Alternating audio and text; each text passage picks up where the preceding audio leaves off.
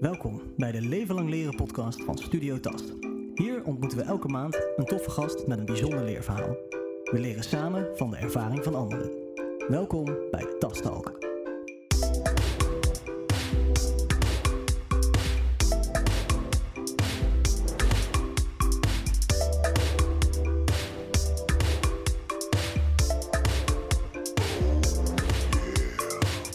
Yes, goedemiddag beste luisteraars. Welkom bij weer een nieuwe aflevering van Tast Talk.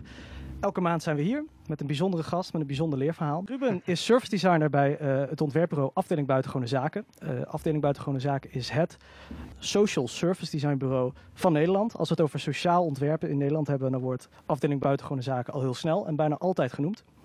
Ze zitten in het mooie Rotterdam, in het historisch Delfshaven, waar ik al een aantal keer met veel plezier geweest ben. Om te beginnen, Ruben, welkom. Dankjewel.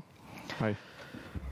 Ruben, ik ben al een aantal keer bij jullie op de studio geweest. Tijdens mijn studie ben ik een aantal keer langs geweest. En ik kwam vooral langs in een periode dat ik heel erg op zoek was naar de rol die ik als ontwerper wilde vervullen. Ik vond dat die periode enorm lastig, want wij leerden op school hele toffe producten en concepten maken, et cetera. Een mooie stoel maken. En ik dacht, nou, er zijn al heel veel stoelen in de wereld, dus wat ga ik straks dan doen? Nou, en bij jullie leerde ik eigenlijk dat in een aantal keer dat ik bij jullie op bezoek was, met jou een gesprek was van, je hoeft niet per se al die dingen te maken. Je kan ook evenementen maken, je kan service diensten maken. Je kan, wat mijn part, ga je een etentje ontwerpen met ouderen om tot een mooie oplossing te komen. En daardoor leerde ik ook steeds meer de rol als ontwerper kennen. En via jullie ben ik ook uiteindelijk bij Studio Tast terechtgekomen, waar deze hele podcast ook om ontstaan is. Daar bedankt voor. Alsjeblieft. Maar welke rol als ontwerper wil jij graag hebben? Goeie vraag. Ik herken me heel erg in jouw verhaal. Want dat was eigenlijk precies ook hoe ik bij de afdeling ben gekomen. Ik moet even iets harder praten hoor, zie ik. Want ik ben afgestudeerd bij de Design Academy hier in Eindhoven. Ook een hele mooie stad. En ik ben toen gaan freelancen en veel ook producten gaan maken. Mijn eigen studio een beetje gaan opbouwen. Tot op het punt kwam dat ik naar Berlijn ben verhuisd. En daar ben gaan nadenken over, waarom doe ik dit eigenlijk? Waarom maak ik allemaal producten? Er zijn er al zoveel op de wereld.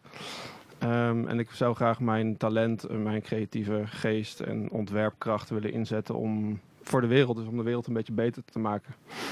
En toen heb ik mezelf eigenlijk mijn studio zelf omgekat eigenlijk tot een soort van sociaal innovatiebureau. Dat ben ik toen een beetje gestart.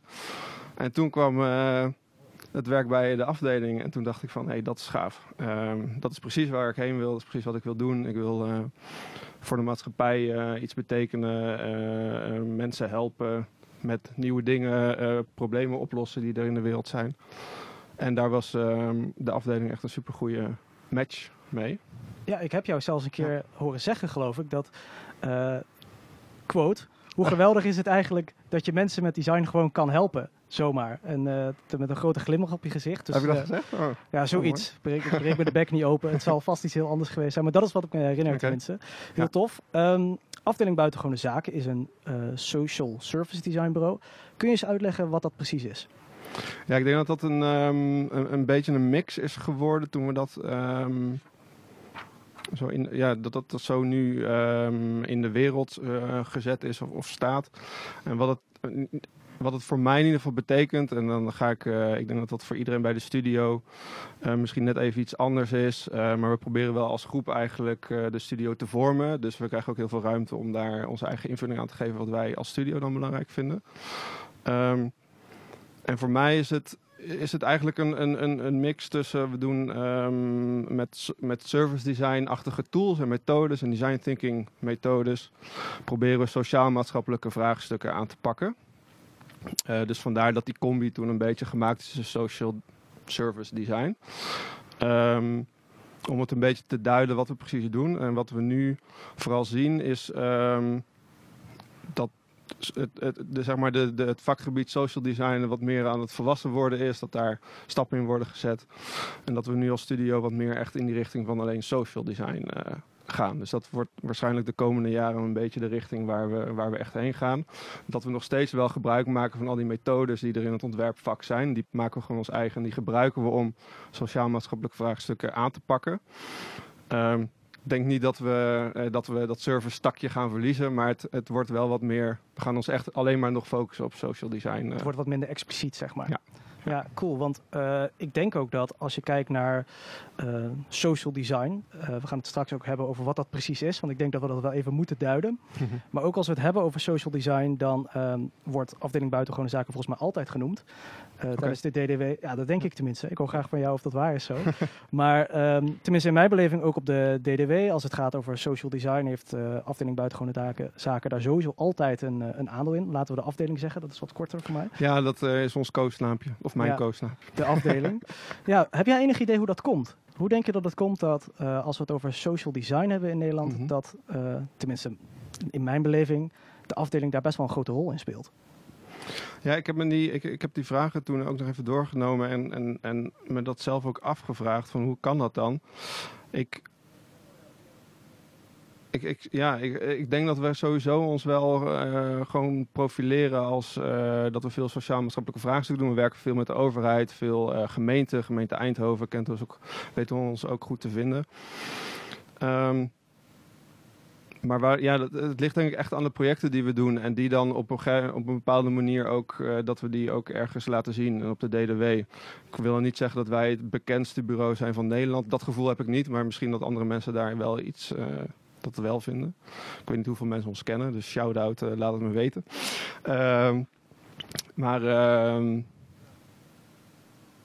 Ja.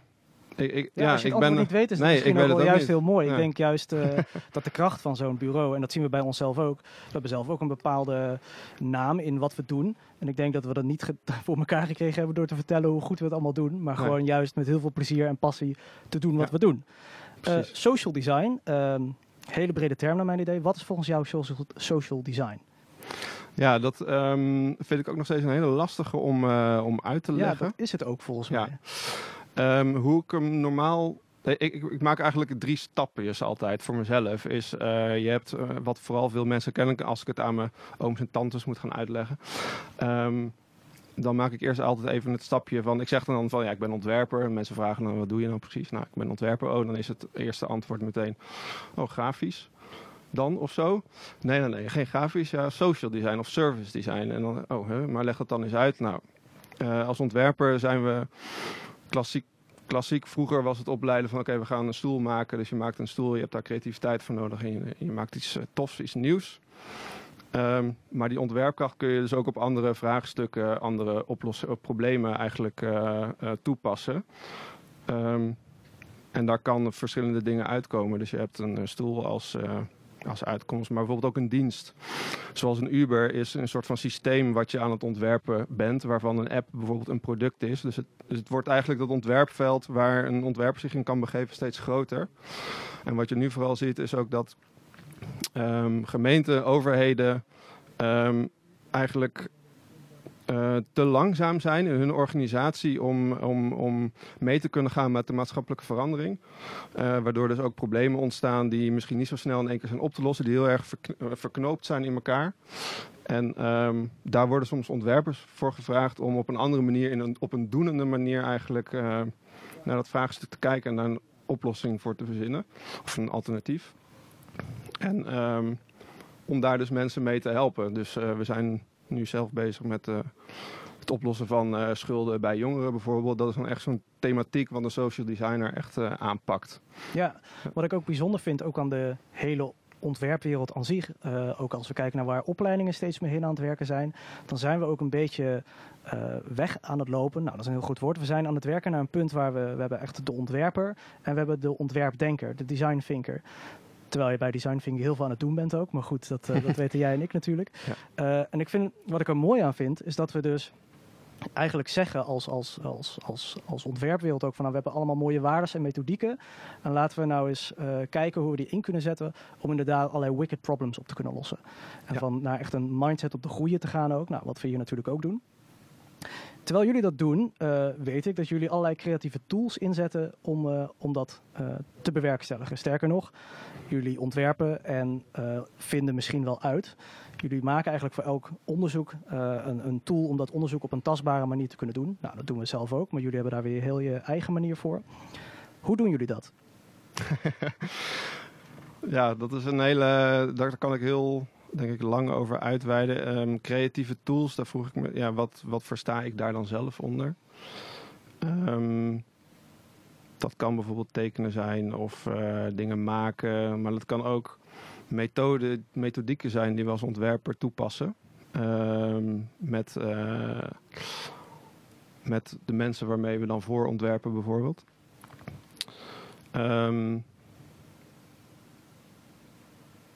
Ja, het is eigenlijk een mengelmoes van verschillende dingen. Soms is het ook gewoon je intuïtie volgen, wat je gewoon als een soort van creatieve tool inzet.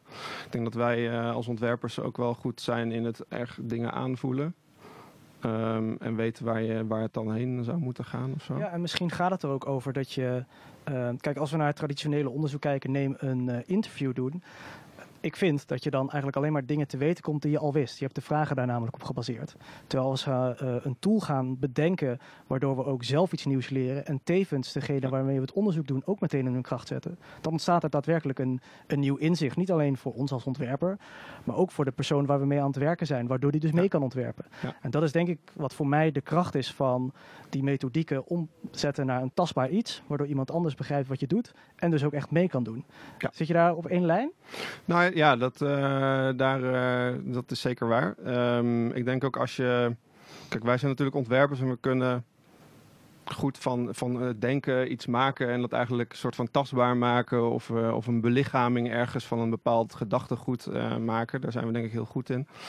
Wat je dus weer aan mensen kan laten zien en die kunnen zich daar dan weer een standpunt innemen waarom ze dat goed vinden of waarom niet. En eigenlijk door dat te doen, door dat te laten zien... leer je eigenlijk heel veel over een bepaald thema of het product of het ding wat je gemaakt hebt of de dienst die je aan het vormgeven bent. En dat is wel een hele krachtige tool. Dat doen we sowieso zeg maar in interviews. Dus we gaan soms met mensen gewoon praten. En dan hebben we iets meegenomen. En dan is het eerst een heel open gesprek over een bepaald thema. En dan laten we iets zien. En dan kunnen we nog veel dieper eigenlijk ergens over praten. Maar soms staan we ook gewoon buiten met een grote installatie die we gemaakt hebben om mensen te activeren om met ons eigenlijk te komen praten en over een bepaald thema iets te weten te komen. Kun je eens een voorbeeld noemen van zo'n installatie? Iets van de laatste tijd of iets waar je misschien het meest trots op bent? Waar je het meeste van geleerd hebt? Ik het meeste van geleerd heb? Ik doe zoveel projecten. Het is soms één grote waas wat ik ook alweer 3 weken geleden gedaan heb.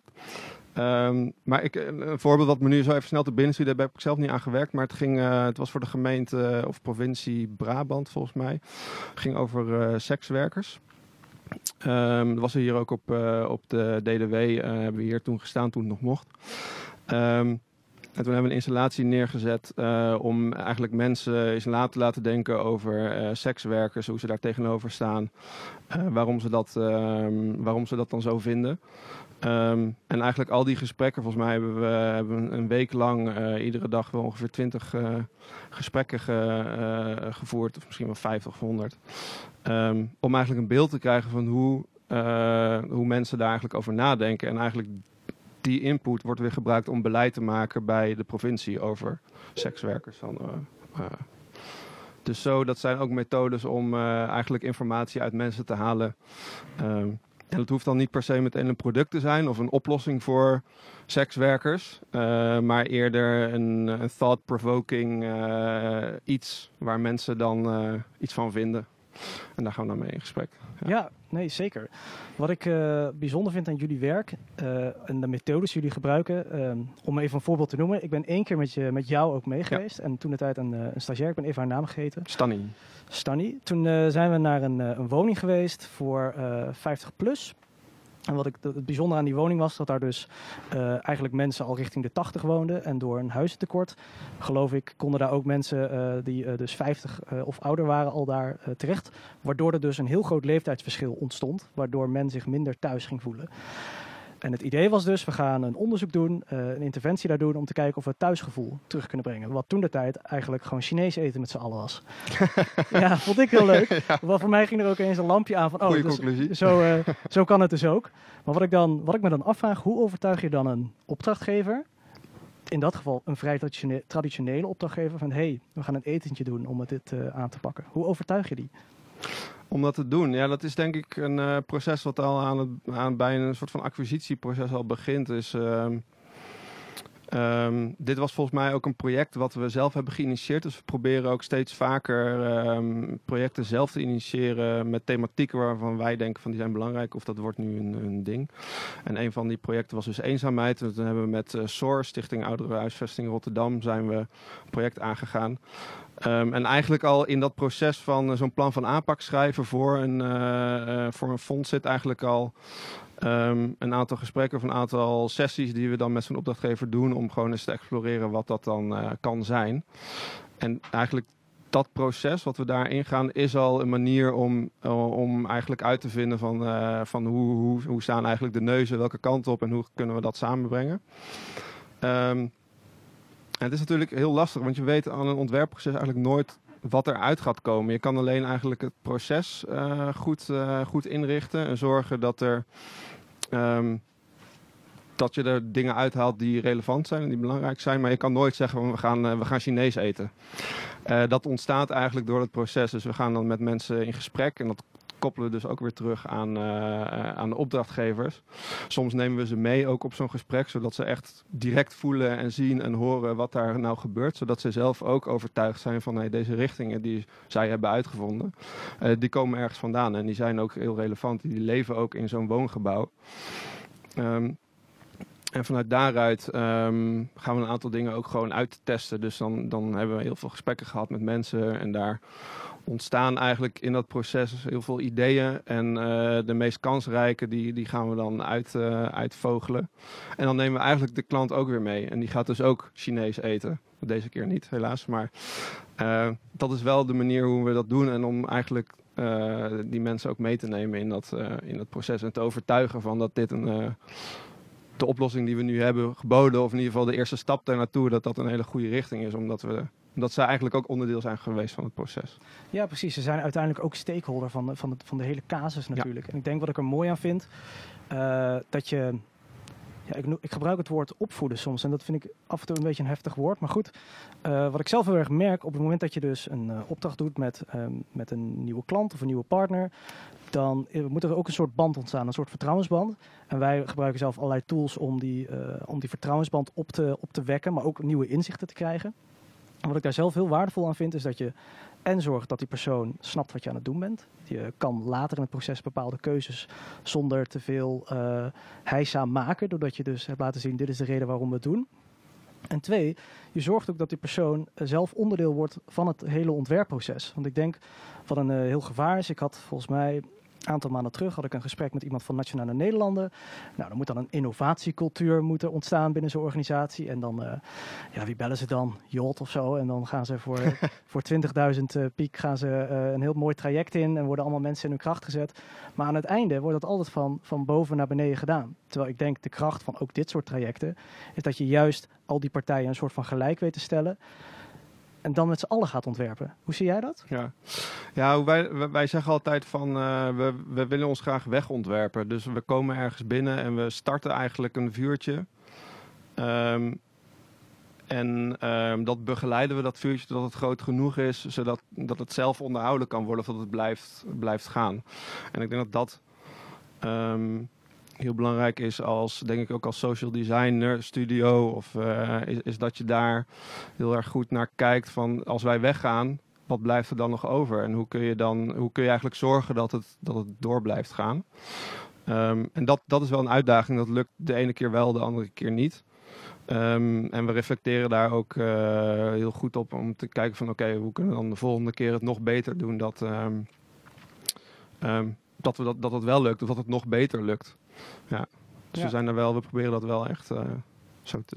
Ja, nee, zeker. Ik denk dat dat heel mooi is. Ik denk dat het ook, als je kijkt naar de ontwerpwereld waar we nu staan en waar we heen aan het werken zijn, is dat steeds belangrijker gaat worden. We hadden het net al even over ook alle opleidingen die daar nu naartoe aan het werken zijn. De product designer, die zijn er nog steeds. Ook als ik naar mijn eigen, laten we het lichting noemen, kijk. Ik heb zelf product design gestudeerd. En we gaan dan, als we gaan kijken naar welke mensen daadwerkelijk hun eigen studio beginnen en allemaal mooie dingen ontwerpen, zijn dat er relatief weinig. Wat naar mijn idee heel goed is, want we hoeven niet allemaal stoelen en mooie vazen te maken. Dat kunnen vast mensen veel beter dan ik. Dus ik denk dat dat eigenlijk een heel mooi pad is wat we als ontwerpwereld aan het behandelen zijn. Of bewandelen zijn. Yes. Ja. Alright, we gaan heel even naar wat muziek luisteren. Zoals men ondertussen weet, zoeken we bij elke aflevering passende muziek. Dat wordt gedaan door Stef, mijn collega, die met veel enthousiasme gaat kijken naar wat voor muziek we zoal kunnen passen bij het thema. Nou, we hebben het over gedragsverandering. En dat sociaal design gaat veel over mensen bij elkaar brengen, een mindset veranderen. Nou, door welk nummer je mindset ook behoorlijk veranderd wordt, is het volgende nummer waarnaar we gaan luisteren. Het is Everybody's Free van The Class of 99.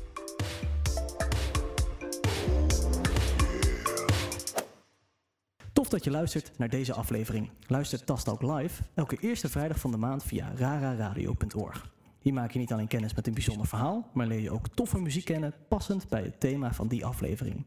Wil je meer van ons te weten komen? Check dan www.studiotast.com. Veel luisterplezier.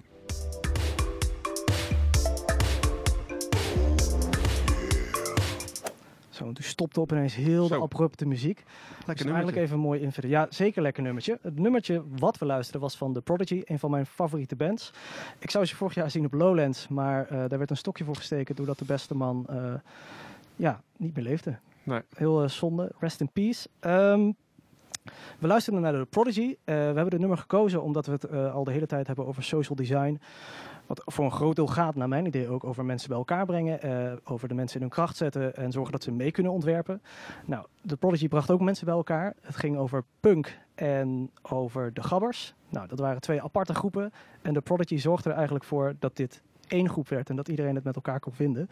Dus mooi bij elkaar gebracht. Ook nog een leuk weetje over het nummer dat je eerst hoorde, Everybody's Free. Het werd mij net uitgelegd dat die speech die je hoorde, dat was van een of andere conrector van, ik denk, een van de makers van de muziek. En dat ze die zo inspirerend vonden dat ze daar een nummer bij gemaakt hebben. Heel tof. Alright, we zijn hier bij Tastalk. We hebben hier Ruben. Ik ga gewoon Ruben zeggen voor de zekerheid. We hebben Ruben hier en hij is hier van afdeling Buitengewone Zaken, een social service design bureau uit Rotterdam. En zij hebben vorig jaar, een opdracht gedaan voor Albeda. Albeda is een hele grote mbo-organisatie uit Zuid-Holland. En een van de grootste van Nederland. En zover ik weet over de opdracht ging het vooral over het creëren van een innovatiecultuur. En het veranderen van een mindset om dus te kunnen leren en te innoveren binnen die organisatie. Nou, we hebben het in deze podcast ontzettend veel over innoveren en het veranderen van mindset, et cetera. Maar we weten ondertussen ook dat dat voor elke persoon, elke professional of elke niet-professional wel iets anders betekent. Dus Ruben, wat betekent naar jouw idee een innovatiecultuur? Zo, daar zeg je me wat. Voor mij is een innovatiecultuur, en dan, als ik dan even naar Albeda refereer, een cultuur waar je fouten durft en mag maken, open. Want volgens mij ontstaat daar juist vernieuwing, doordat je eigenlijk niet steeds dezelfde gebaande paden gebruikt, maar ook op zoek gaat naar hoe kan het beter of hoe kan het anders. Voelsprieten hebt voor wat er dan anders gaat en hoe je daar eigenlijk zou moeten op reageren. Dus het is ook een soort van, het is misschien cultuur, maar ook een mindset en die cultuur maakt, denk ik. Ja, nou kan ik me voorstellen dat dat voor jou in jouw werk makkelijk is. Maar we hebben het al veel over gehad, dat sociaal design dus ook gaat over die andere persoon in zijn kracht zetten of die andere groep. Hoe krijg je dat dan voor elkaar in zo'n proces? Nou, dat is niet even zo in 1, 2 workshopjes gedaan. Dat is een proces. Dat is nog steeds gaande bij Albeda. Het is een soort van transitie ook die denk ik ingaat als mbo-school of als docent of als persoon ook. Omdat je natuurlijk gewend bent op een hele andere manier te kijken naar je eigen vakgebied. En dat dan opeens doordat de maatschappij verandert, dat het eigenlijk allemaal zo snel gaat met de technologie. Je student verandert ook, die gaat veel meer online ook leren en dingen eigenlijk van online gebruiken om daar les over of om daarvan te leren ook. Moet je als docent mee en dat is niet altijd even makkelijk. En dat proberen we eigenlijk ook bij het Albeda een beetje los te krijgen om eens op een andere manier te kijken naar wat er eigenlijk gaande is. En vanuit daar verder te gaan. Ik zeg ook altijd, dat is een beetje mijn theorie hierbij, is de docent is heel erg gewend om, die zit misschien al 10 jaar, misschien nieuwe docenten niet, maar 10 jaar al in het vak. Die heeft zo zijn stapeltjes paraat voor bepaalde opleidingen of bepaalde curriculum wat hij graag wil uitdragen. En dat blijft eigenlijk voor 10 jaar hetzelfde, want daar heeft hij gewoon heel veel tijd en energie in gestoken om dat goed te krijgen en dat het ook werkt voor de studenten. Maar nu, zijn opleidingsmanier verandert eigenlijk niet zo vaak, want hij voelt zich eigenlijk heel fijn bij die manier. Maar die student die verandert ieder jaar. En de technologie en de markt en de wereld verandert. Dus hij zou daar zich eigenlijk veel beter aan moeten op een andere manier daar tegenover moeten staan. En eigenlijk moeten kijken van wat verandert er nu, wat heeft mijn student nu nodig ten opzichte van een student van 10 jaar geleden. En dat proberen we, die mindset, om eigenlijk telkens zo vragend eigenlijk te staan aan de student, proberen we daar een beetje naar boven te halen. En dat doen we door middel van nu een aantal workshops die we gedaan, een paar ontwerptrajecten die we met een aantal docenten zijn doorgelopen om dat eigenlijk aan te leren en daarmee mee bekend te maken eigenlijk. Ja, exact. Want er verandert ook een hoop. Zeker in het middelbaar beroepsonderwijs. Als we kijken naar... Ik heb zelf ooit op de MAVO gezeten en ik kom uit Zeeland. En als je op de MAVO in Zeeland zat, dan ging je werken voor de fabrieken. Heel mooi beroep, denk ik. Daar worden mensen volgens mij heel gelukkig. Ik niet. Ik doe nu dit. Maar wat we merken en wat we ook terugzien is dat we afstappen van het idee dat als mensen op het mbo zitten dat ze dan lager opgeleid zijn. Want wie zegt er wat lager of hoger is? En 2, het hele idee van die beroepen, dat wordt eigenlijk steeds minder... het is steeds minder een vaststaand ding, denk ik. Als we gaan kijken naar de bakker, de houtbewerker, de mensen in de logistiek. Het moet allemaal multidisciplinair, het moet allemaal met technologische vooruitgang mee. Vakoverstijgend. Vakoverstijgend, ja. Nou, die term die wordt me ook om de oren geslingerd. Ja. Allemaal hele mooie termen, maar inderdaad, er moet wel een context gecreëerd worden waar dat ook in kan. En als we dan niks om de docenten af te vallen, want... de geweldige mensen die hun beroep fantastisch zeker weten. Zeker. Maar als we kijken naar inderdaad precies wat jij zegt, van als we onderwijs aanbieden wat achterloopt op hetgeen waar de student straks in terecht komt, dan hebben we een probleem. Ja. En de enige manier om dat dus aan te passen, ik denk dat je het daarmee eens bent, is dus een cultuur creëren waarin constant iets nieuws geprobeerd wordt. Alleen dat is nogal lastig in een cultuur waar we gewend zijn om geen fouten te willen maken en bang zijn om die fouten te kunnen maken. Vorige maand hadden we Paul Iske hier. Hij werkt of is oprichter van het Instituut voor Briljante Mislukkingen. Ja, ik wilde bijna universiteit zeggen. Het Instituut voor Briljante Mislukkingen. En dat gaat ook heel erg over de organisatie in hun kracht zetten om mensen te kunnen laten mislukken en de leermomenten daarvan in te laten zien. Hoe is dat jullie uiteindelijk gelukt of hoe zijn jullie daar op dit moment mee bezig om mensen dus zover te krijgen dat ze die fouten willen maken en daarvan willen leren? Kun je daar iets over vertellen? Ja, ik denk dat dat ook een beetje begint bij hoe een docent of als persoon of mens is. Dat ligt denk ik gewoon heel erg aan hoe iemand in het leven staat. Klinkt meteen zo heel... Heel groot. Heel groot. Maar ik denk dat wat we gedaan hebben bij het Albeda is met een aantal docenten van een aantal colleges die heel graag wouden. Omdat ze met heel veel verschillende onderwijsuitdagingen zitten. Daar eens op een andere manier naar kijken. Om te kijken of ze het dan wel zouden kunnen oplossen. Of in ieder geval een aanzet daartoe konden doen. Dat zijn zo de 10 tot 20% early adopters. Om het maar even tussen aanhalingstekens te zeggen. Die daar wel voor in zijn om daar iets mee te doen. En dat zijn eigenlijk de touwtrekkers. En vanuit daar gaat eigenlijk die olievlek wat meer meer spreiden. Want wat we daar ook gedaan hebben is expliciet ook alle resultaten, alles wat zij doen, naar buiten gebracht. In de koffieruimtes neergezet. In de wc's zelfs hebben we dingen geprobeerd om docenten in ieder geval iets mee te geven. Wat hebben jullie in de wc geprobeerd dan? We hebben bij de spiegels we waren toen met een bepaald vraagstuk bezig en we waren ook eigenlijk benieuwd naar wat de docenten daar nou van vonden. Dus we hebben op de spiegels stickers geplakt met als soort van smiley en daar een vraag bij gezet waar mensen ook iets onder konden. Eigenlijk op de spiegel direct een antwoord geven met een marker. Doordat het eigenlijk ook weer in die context van die docent die eigenlijk nog niet zo goed weet wat hij daarmee moet brengt, gaat er wel iets leven. En ze hoeven natuurlijk niet meteen wat mee, maar het zet ze wel aan tot nadenken en kijken van, hé, dat is interessant. Laat ik eens even met die twee gaan praten die dat nu doen, hoe ze dat vinden. Misschien is het wel wat voor ons. En wat je nu ziet is, we hebben nu 3 van die trajecten gedaan. We zijn zelfs bij het hoogste, toen we een experiment zijn gaan doen, ik denk dat we het daar zo ook over gaan hebben wat het dan is. Was het eigenlijk zoiets nieuws en iets geks wat we daar wouden gaan doen, dat we zelfs helemaal hogerop bij de board zijn gekomen om daar ons verhaal te doen. En dat heeft heel goed gewerkt, want daardoor hebben we wel innovatie en die mindset op de agenda kunnen zetten op het hoogste deel, door gewoon maar iets te doen. En eigenlijk ook een beetje zonder argwaan daar gewoon maar te gaan staan en te kijken van waar lopen we eigenlijk allemaal tegenaan als we dit gaan doen. Ja, want om daar even op aan te haken, dat merk ik dus zelf ook. Wij zijn zelf dit soort trajecten dagelijks aan het doen. En de uitdaging daarin is vaak dat je vaak als eerste te maken krijgt met de docenten. En dan heb je inderdaad je early adapters en je hebt mensen die wat later meekomen, et cetera. En die willen heel graag. Maar wat we ook merken is als we niet hoger opkomen en we gaan daar niet ineens impact maken, dan gebeurt er ook heel weinig. Klopt. Hoe denk je dat dat komt? Ja, het is dan toch een beetje een te ver van hun bedshow wellicht. Ook zij zijn natuurlijk met hele andere dingen bezig. Ze zijn met de grote lijnen bezig. Zij zien alle radertjes die in elkaar die zeg maar in elkaar steken. Waarvan de docent één is. Maar de docent op de werkvloer ziet natuurlijk weer hele andere dingen. Ik denk dat iedereen het ongeveer ook wel weet en voelt waar het heen gaat. Maar ook juist omdat je zo daarboven zit, eigenlijk ook niet zo goed weten hoe dat dan daadwerkelijk in de praktijk dan zou moeten. En daar helpen wij denk ik ook heel erg bij. Ja, om echt juist de handvatten en de tools, de methodieken, Ja. de mindset. Hè?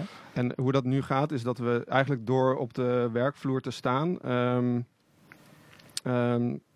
kan er beleid worden gemaakt. Dus wij gaan eigenlijk uitvinden wat het beleid dan zou moeten zijn door gewoon te doen op de werkvloer of op de schoolvloer met die docenten.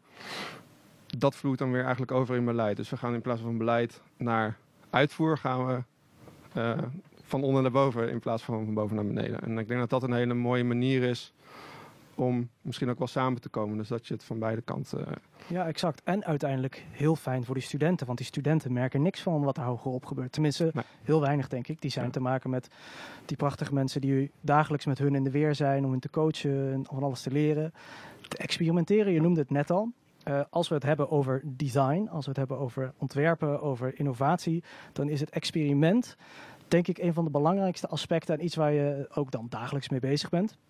Waarom denk je dat het belangrijk is om zoveel te experimenteren en wat betekent experimenteren volgens jou dan?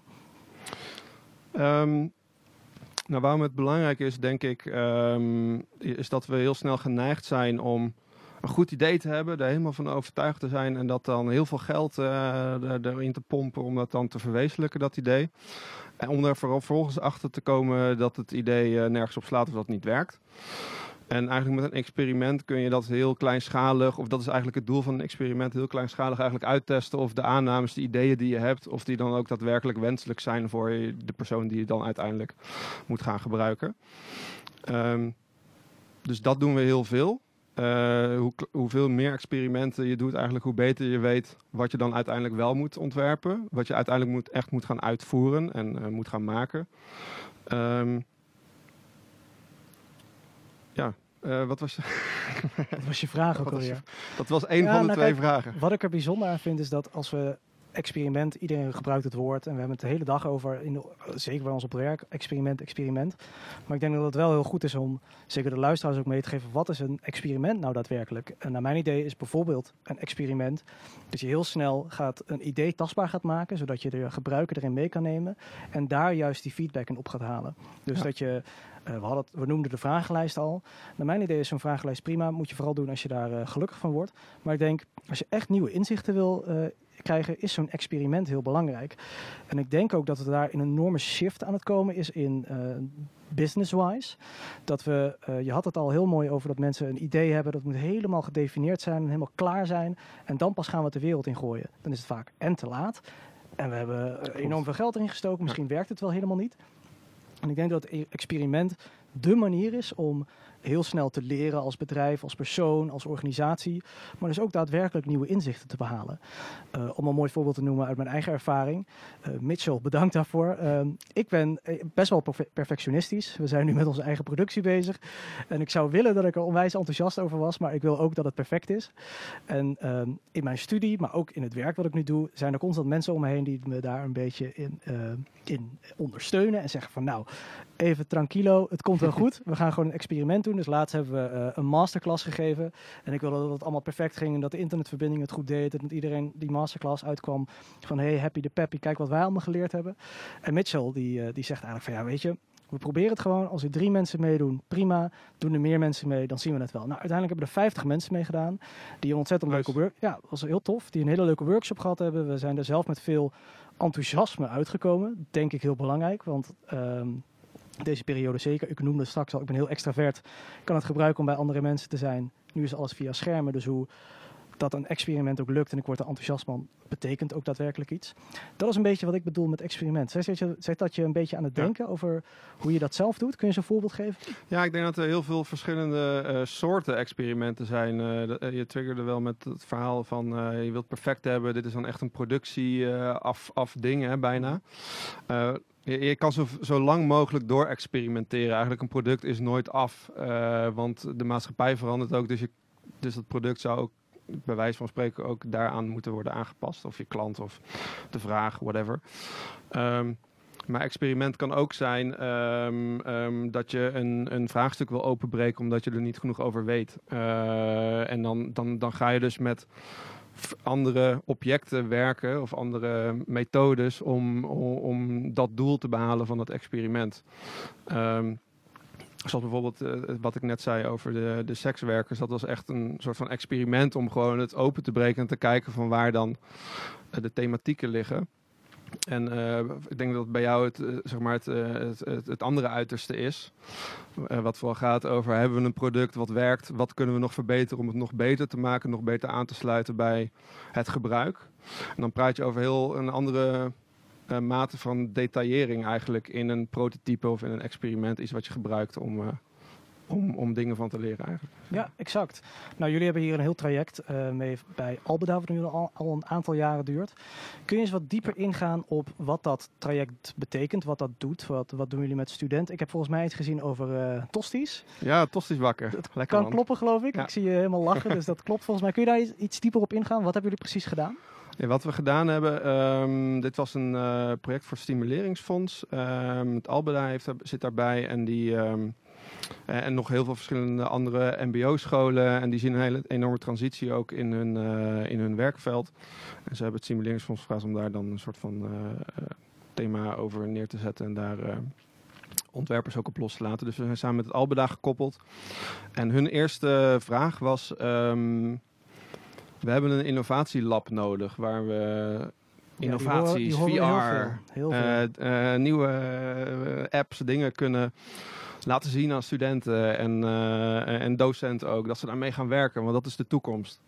En naarmate we dan, wat ik al van tevoren zei, dan gaan we zo'n traject in om eerst eens te gaan kijken van wat is nou echt de vraag. En daar hebben we dan bepaalde methodes voor, ook dus om mensen dan om daar gewoon meer over te weten en zij dus ook mee te krijgen. En wat daar eigenlijk achter zat is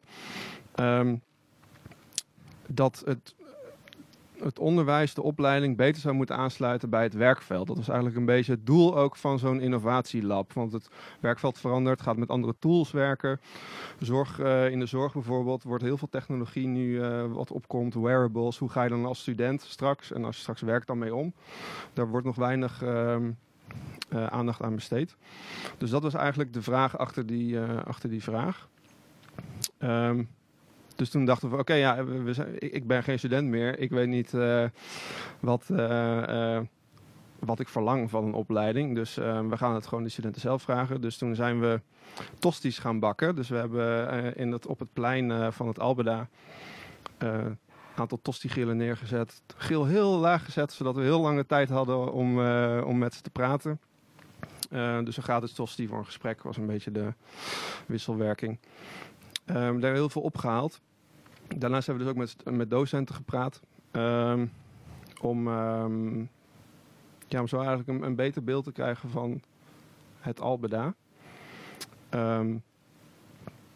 Wat waren de voornaamste punten die daar naar voren kwamen? Want kijk, zo'n gesprek is allemaal heel leuk. En jullie hebben uiteindelijk ook dingen opgeleverd. Ja. Wat waren voor jou belangrijke leermomenten waar je van dacht, hier moeten we op door?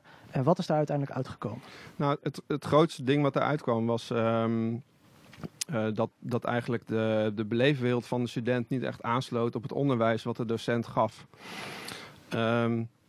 En onze idee daarvan is van, we hebben een maatschappij dat verandert. We hebben een student die dus daarin ook meegaat. Maar de docent blijft een beetje hetzelfde. Dus we moeten eigenlijk die docent een nieuwe mindset gaan aanwakkeren die dus daar op een andere manier mee om kan gaan. Dat hebben we dus ook een beetje teruggekregen ook uit die gesprekken. En toen zijn we een heel traject ingegaan van een jaar lang, waarin we met 3 opleidingen, 3 colleges, een design thinking traject zijn ingegaan, waarop we eigenlijk de docenten opleiden in design thinking. Om zo dus met huidige onderwijsuitdagingen die zij hebben, om daar dus op een andere manier mee om te gaan. En een van de dingen die er dan uitkomt, is een nieuwe lesvorm die dan door het Beauty and Fashion College wordt ingezet om studenten dus meer op echte mensen te laten oefenen. Dus dat is een nagellakles. Dat klinkt misschien een beetje oneerbiedig, maar ze krijgen dus les in allemaal beauty and fashion-achtige werkmethodes. Dus pedicure. In de echte wereld. Dat is dan misschien, het is geen uitvinding of zo, wat je misschien soms bij innovatie dan verwacht, maar het is wel echt een verbetering voor die student en voor het werkveld, want die krijgt dus ook weer studenten die dus weten hoe ze op echte mensen moeten werken. Dus die combinatie is wel heel goed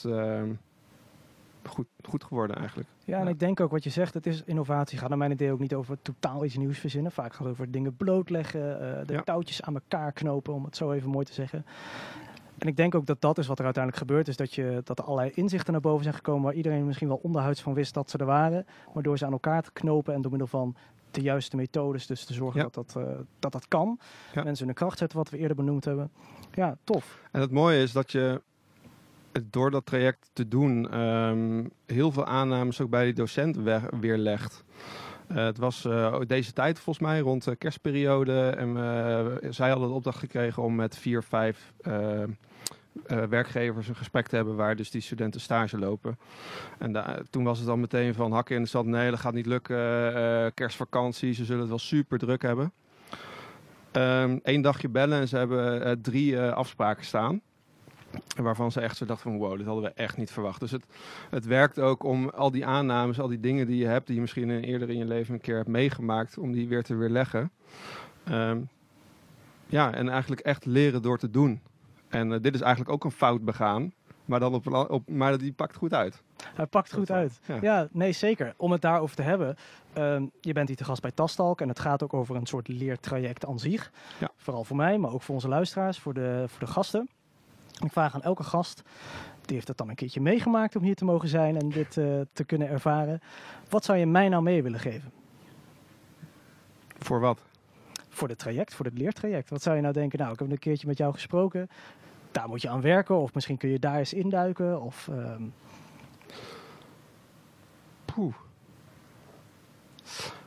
Ik ga je eerst een compliment geven. Misschien komt daar dan wat uit. Ik vind dat je het ben goed benieuwd. doet. We kennen elkaar natuurlijk van het traject waar we lekker Chinees hebben gegeten. Toen was je nog een beetje zoekende naar wat het ongeveer zou moeten worden. Ik denk dat je een goede keuze hebt gemaakt. En dat je volgens mij wel beter ook weet waar je heen gaat, denk ik. En ik zou dat altijd blijven afvragen. Van, is het nog wel waar ik zit? En het ook misschien soms... We willen soms denk ik als ontwerpers ook te veel te rationaliseren. Maar soms is het ook goed om vanuit je gevoel eens te kijken. Ik weet niet of je dat al doet, maar dat is meer een advies. Wat ik zelf ook vaak mezelf meegeef. Soms ook even, oké, maar hoe voelt dit nou? In plaats van, ja, we hebben deze en deze opties. Maar wat... Ja. Just go with the flow. Soms wel, ja. Alright. Ruben, het zit er weer op. Alright. Ik wil je onwijs bedanken voor je mooie verhalen en je meningen, je kennis, et cetera. Thanks dat je er was. Vond het ook leuk. Goed om te horen. Alright. Wij stappen eruit met een ander bijzonder nummer. Dit nummer is van John Lennon. We hebben het gehad over mensen bij elkaar brengen, mensen in hun kracht zetten. Nou, wie dat ook doet, is John Lennon met het nummer Imagine.